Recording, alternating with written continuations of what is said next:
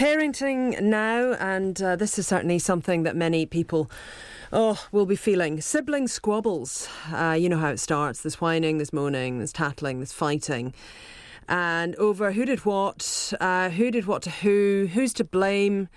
It can absolutely drive parents mad. But psychologist Dr. Rachel Sharman of the University of the Sunshine Coast says sibling rivalry is a perfectly normal and in fact even necessary part of the developmental process. So how can parents guide their kids through the conflict that can ensue?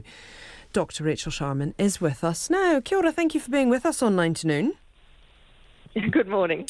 I should have some full disclosure, I suppose, at the start here. I'm an only child, and I'd be intrigued to talk about only children as part of this a little bit later on. But can you explain to me, who does not know, what is sibling rivalry? Look, think of it as those little sort of birdies in the nest all squawking for their parents' attention. We like to think we're a sophisticated species, but we're not much further off that, I'm afraid. So really this is what it's about. It is usually comes down to children vying for their parents' attention and also just trying to figure out, some of the social rules like, sharing and who gets the best, best dessert after dinner and the best seat in front of the TV and all that sort of stuff. So your family's a little microcosm for society where the kids are trying to sort of jostle and figure out, how do I actually work with other people? How do I learn how to play well with others?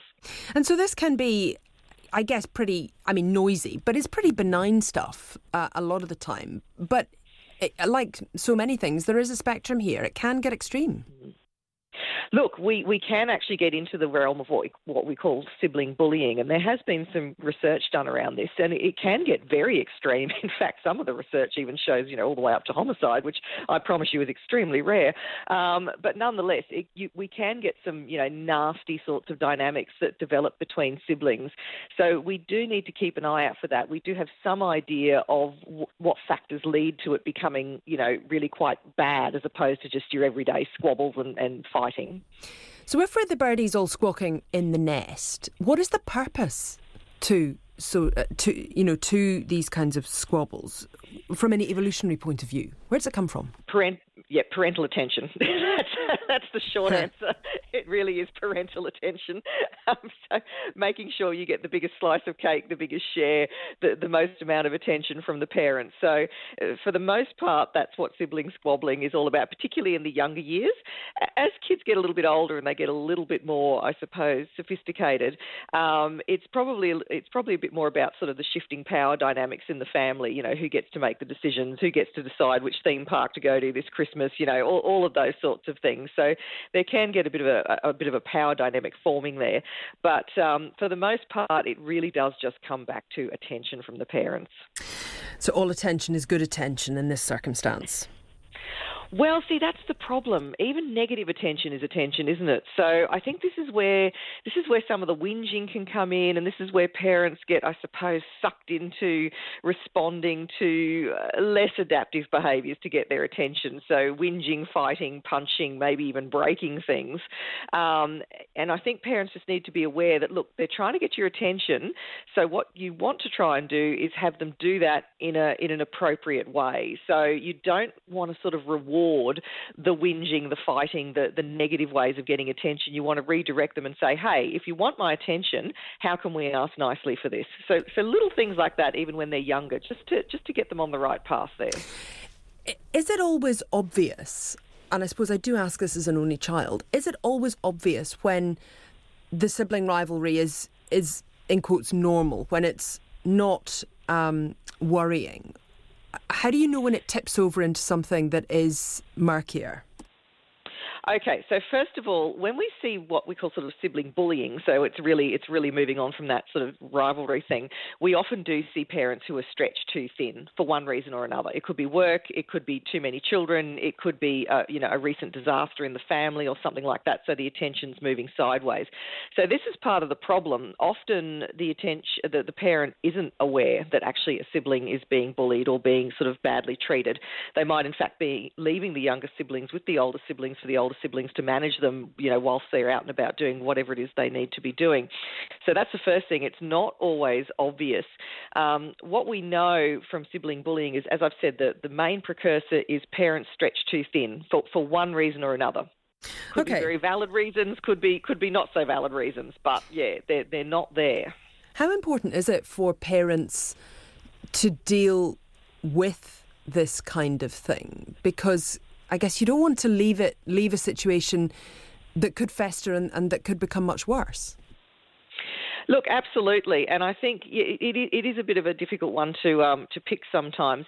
But I think if you're seeing the repeated use of particularly violence, physical violence, but just the repeated attempts to get power over another sibling. So if a younger sibling in particular is withdrawing, or they seem a little bit scared of their older sibling, they seem a little bit bit too introverted, a bit too isolated, I think it's time to start asking some questions about potentially what's going on, particularly if you're not always there to monitor the situation. You do want to start asking some questions about what is going on behind closed doors here.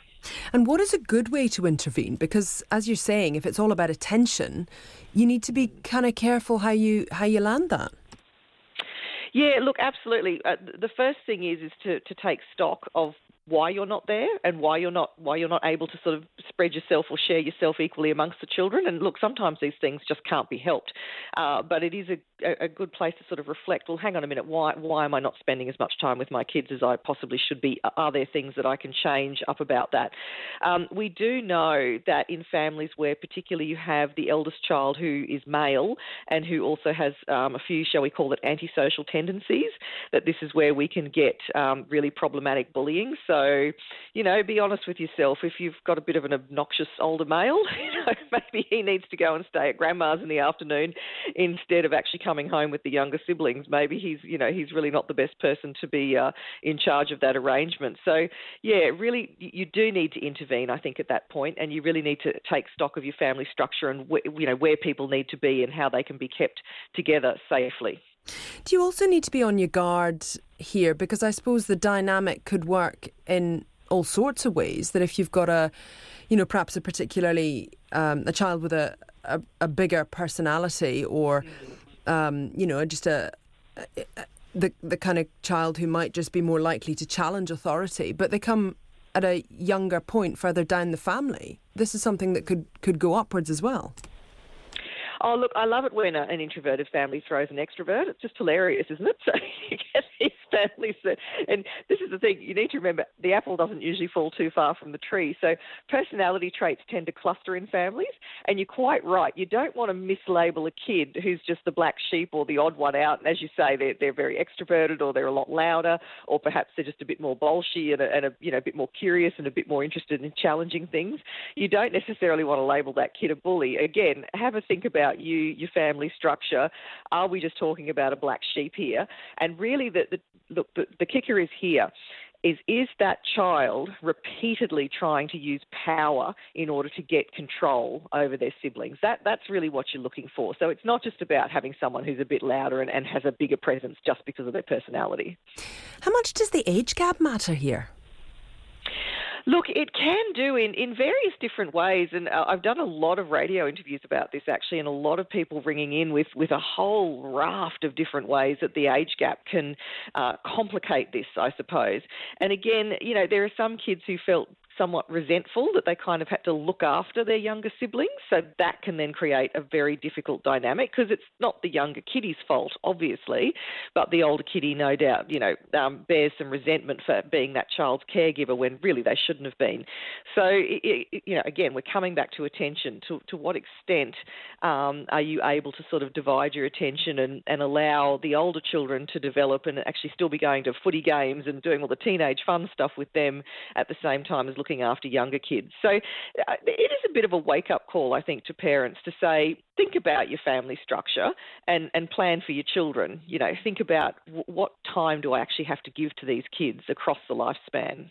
Do you also need to, as a parent, sort of check in on your own behaviour and be honest with yourself about whether you are, if you are being, playing favourites a bit with your children, or, just because you perhaps share interests with one or other of your children, that you're not giving them more time than the others. Look, absolutely. And I think people forget this. Kids have a real radar for extra time, extra attention. They're almost tuned into it. It's quite remarkable. You went to their netball games and you never came to mine and that kind of thing.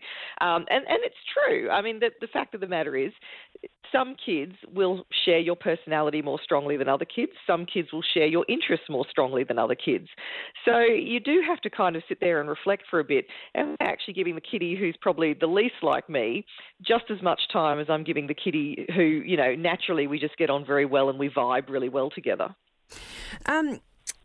Because they all, at the end of the day here, families are curious things in so many ways, but families are curious things because we are just collections of people. There's nothing to say that necessarily you will get on with your parents or you will get on with your siblings.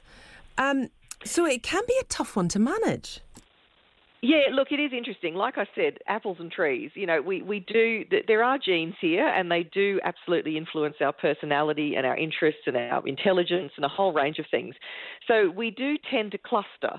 But you're absolutely right. The bigger the family, you'll find the more outliers there are in there. There'll always be the sort of the dodgy Auntie Sally and Uncle Barry and cousins and all the rest of it, of whom we do not speak, and who are very, very different. And really, it's hard to sort of find anything in common with them. And sometimes you'll absolutely get a pair of siblings who are so different.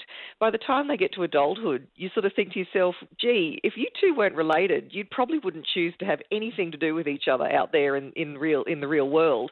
And I think parents just have to, particularly if they have a very big family, but sometimes this can just happen sort of accidentally almost, I think they just have to be aware of that and be okay with it, that they're not always necessarily going to have happy families and kumbaya and all the rest of it, that sometimes you will have really, really different, distinct personalities in there who, at the end of the day, probably don't get on that well, but, they'll tolerate each other at Christmas. What is the best way to talk with your children and to try to sort out sibling rivalry with them? Because this is something that you don't want to have continuing on into adulthood, is it?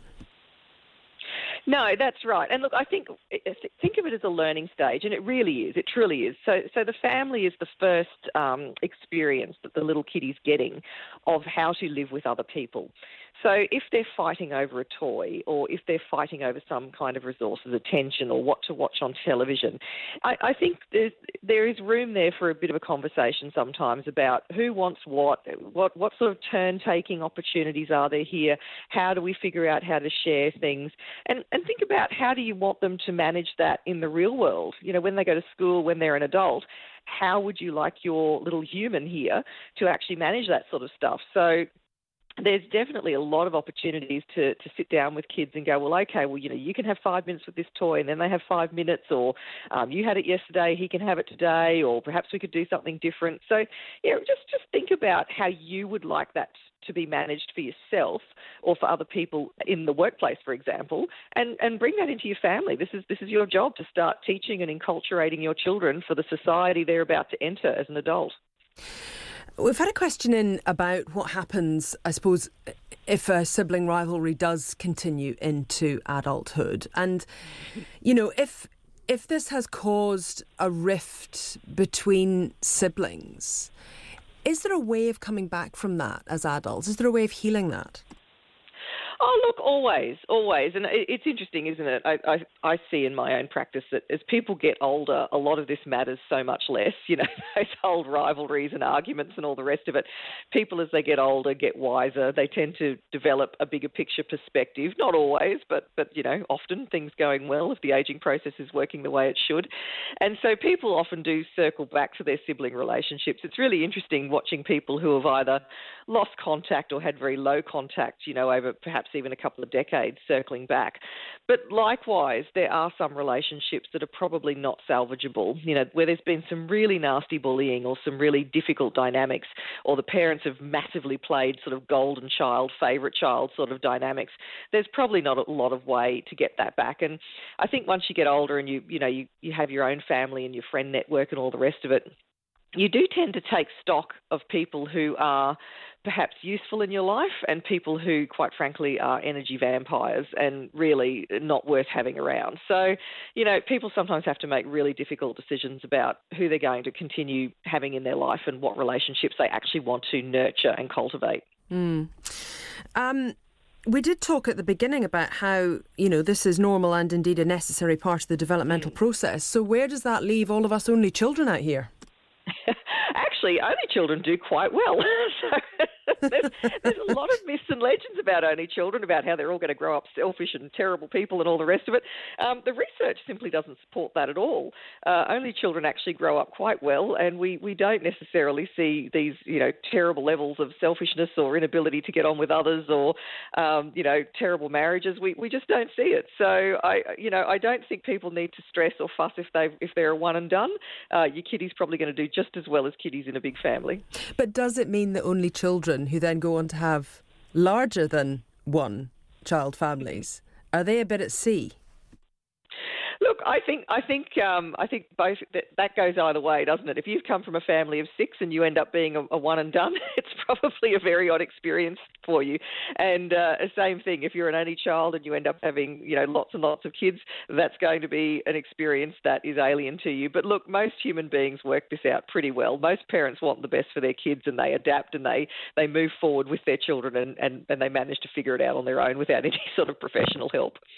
Tautoko ngā mihi, thank you very much. Dr. Rachel Sharman there of the University of the Sunshine Coast, talking there, yes, about sibling rivalry and squabbles.